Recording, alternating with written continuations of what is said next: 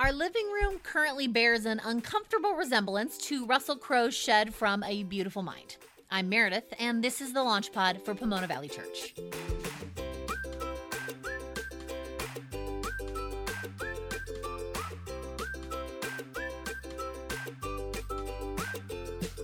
Hi everyone, I'm Curtis. Welcome to the Launch Pod, where each episode we're here to talk about the values and culture that we hope will mark Pomona Valley Church, a new, in the midst of becoming official, church in Southern California. That's right. We actually just wrapped up a pair of meetings that we called the Fall Focus Conversations. Sounds very official. Oh, absolutely. Where our local group prayed and brought their thoughts about what comes next for us as we continue toward becoming, as you just said, more official. That's also the source of the aforementioned state of our living room.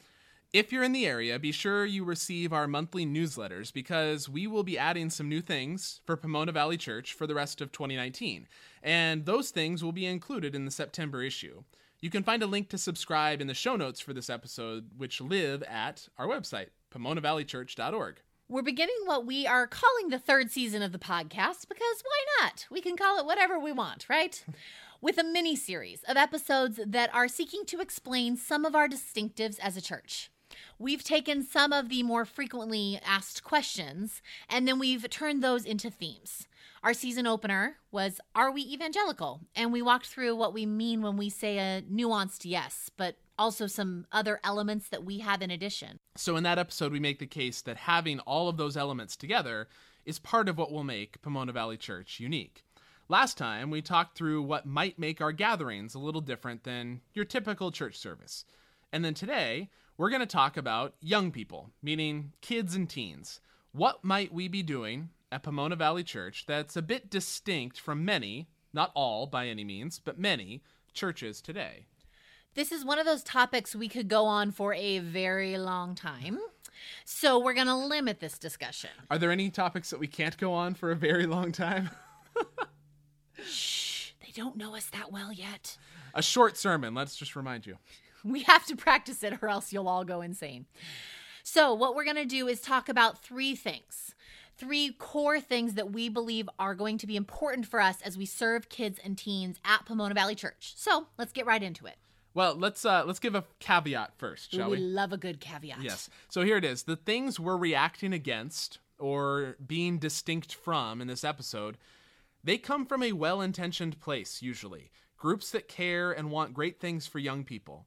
And often they were the right answer at the time when those things started 30 years ago or 40 years ago or 60 years ago. But they don't necessarily fit our culture anymore. And so we're going by necessity for this format to speak to broad trends without just wanting to wipe everything off the map that ever came before us. Certainly, but we don't want this episode to feel like a walkthrough of the history of kids and student ministries for you. So we'll dive in with just three themes. And the first, which might sound obvious, we want kids to be fully a part of our church. Hey, wait, I thought kids were the future of the church. Doesn't that sound great? We love kids. I believe that children are our future. Yeah, I'm not going to try to do Whitney. Oh, yeah. Okay. Anyway, it's a really common idea that you hear, that children are the future. But that also might mean that a church orients the goal to being raising kids who at the age of 18 or maybe 22 are ready to join the real church. And until then, there is age-targeted programs provided for young people, often exclusively and often separately. And if that doesn't work, if they're not ready to join the real church at 18 or 22, well, you just provide more age-targeted programs. College group, young adult group, on until they're 30 or 35 or 40 or whatever the case may be. It happens that Meredith was involved in one research project back in 2007 that focused in part on what have young people experienced in their churches that helps them launch into their adulthood, into the 18-plus time of their life, ready to grow into their faith as emerging adults. Yep, and one key answer from that research project was this.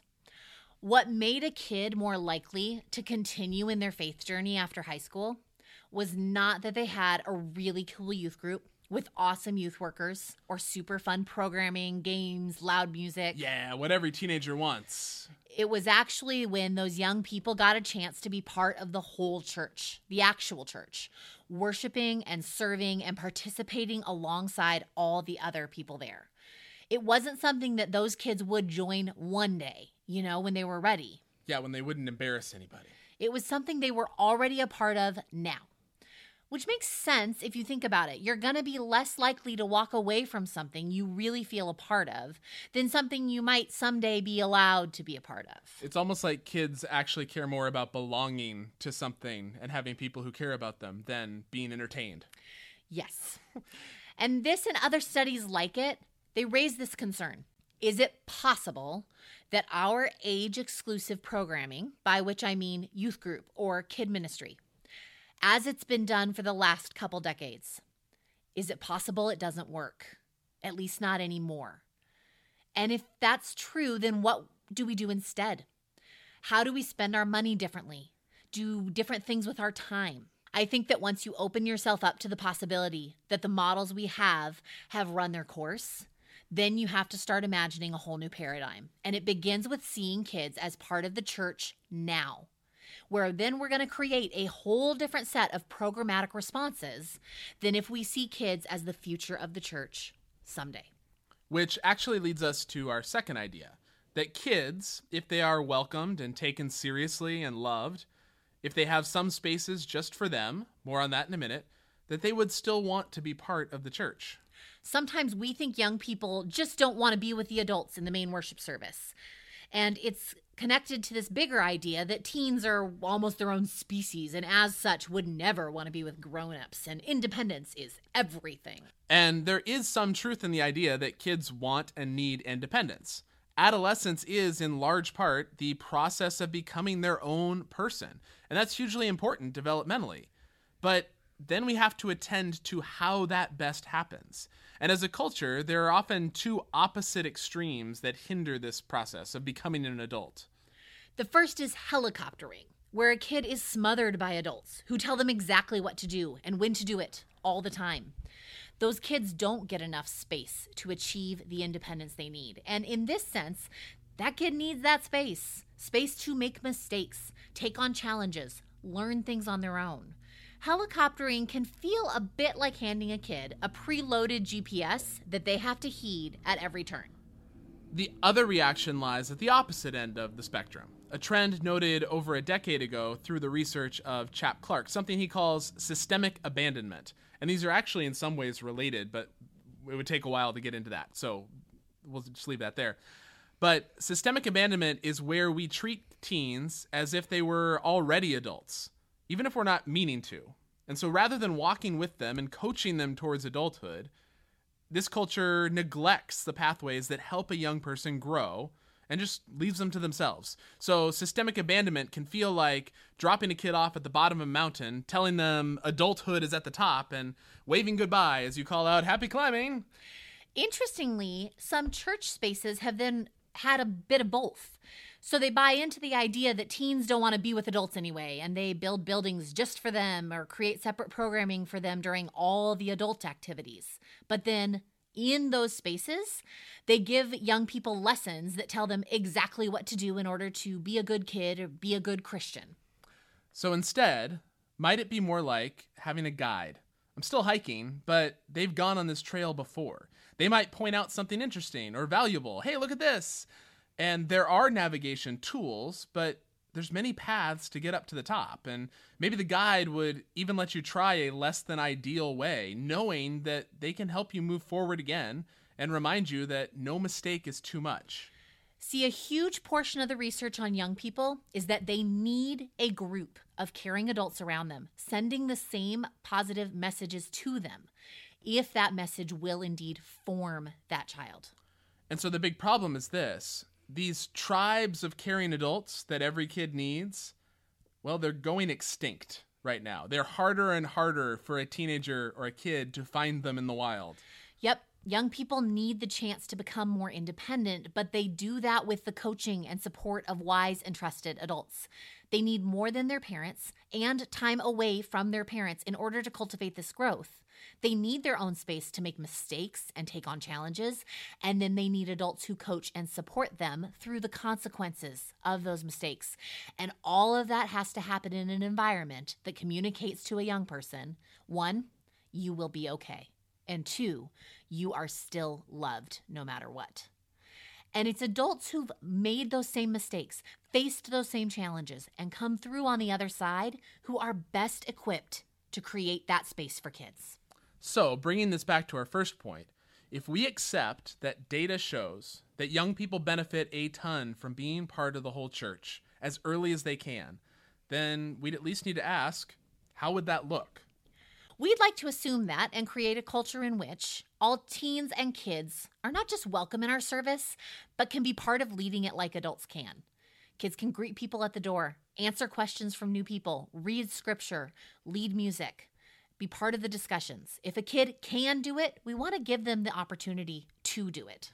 And then along with that, while we will offer age-based space to explore and play for kids from birth to 6th grade during the services, for grades 7 and up, we would want them to join us during the gatherings, which means that the gatherings expect them, include them, and are planned with their presence in mind. This is part of where shorter sermons and experiential elements can be a real strength. It's true. Yeah. The other piece of this is what we do want to offer for teens, which is the chance to be in a small group with their peers. And that isn't new at all. But the 2 keys for us are this. First, the leaders are consistent, committed, wise adults.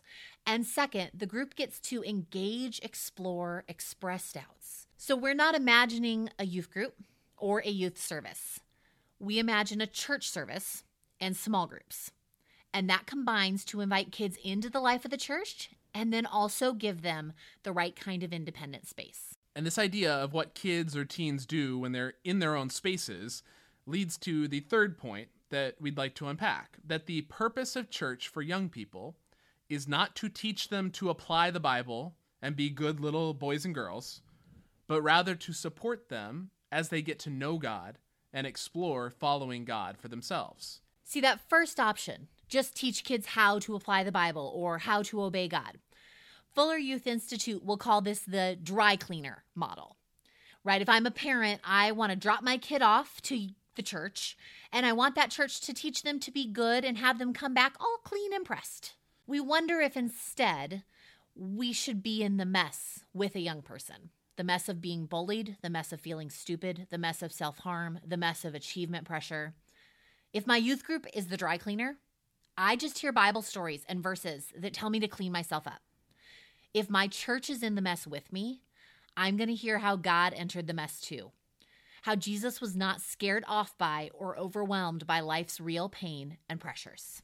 And along with this, if I'm a kid who is learning to follow Jesus, if you think about it, it's not really appropriate to ask me to obey Jesus before I know or trust Jesus. I shouldn't have to just believe that God is good because you say so. I need the chance to experience God's goodness in time. Some of you may know that I spent the last few years writing curriculum for kids, in this case, birth through 5th grade. And in that project, 2 things that we tried to do were first, make God the main character of every Bible story. And second, invite kids to explore and respond to that story. And so if you take the example of David and Goliath, when the goal is to have good kids who apply the Bible right away, then David is usually the center of the story. And we tell kids how David was courageous in the face of a giant. And then we ask them to go and be courageous immediately, tomorrow, at school. But what if a kid can't? What if that's too much to ask, too hard, unavailable to them for some reason? The alternative, when you put God at the center of the story, is to remind young people that God is with them as they face hard things, that God can give courage, that David knew something of God's presence and faithfulness in the midst of hard circumstances. And those are very different paradigms for approaching the Bible and very different takeaways for the young person who listens to the story. Putting God at the center is going to feel different as you teach it.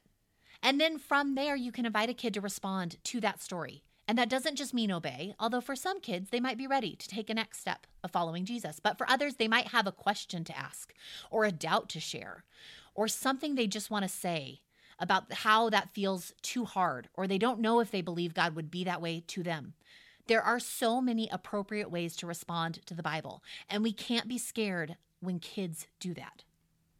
So, just to sum up here, we see young people as fully part of the church, equals, with a lot to offer us right now as they are.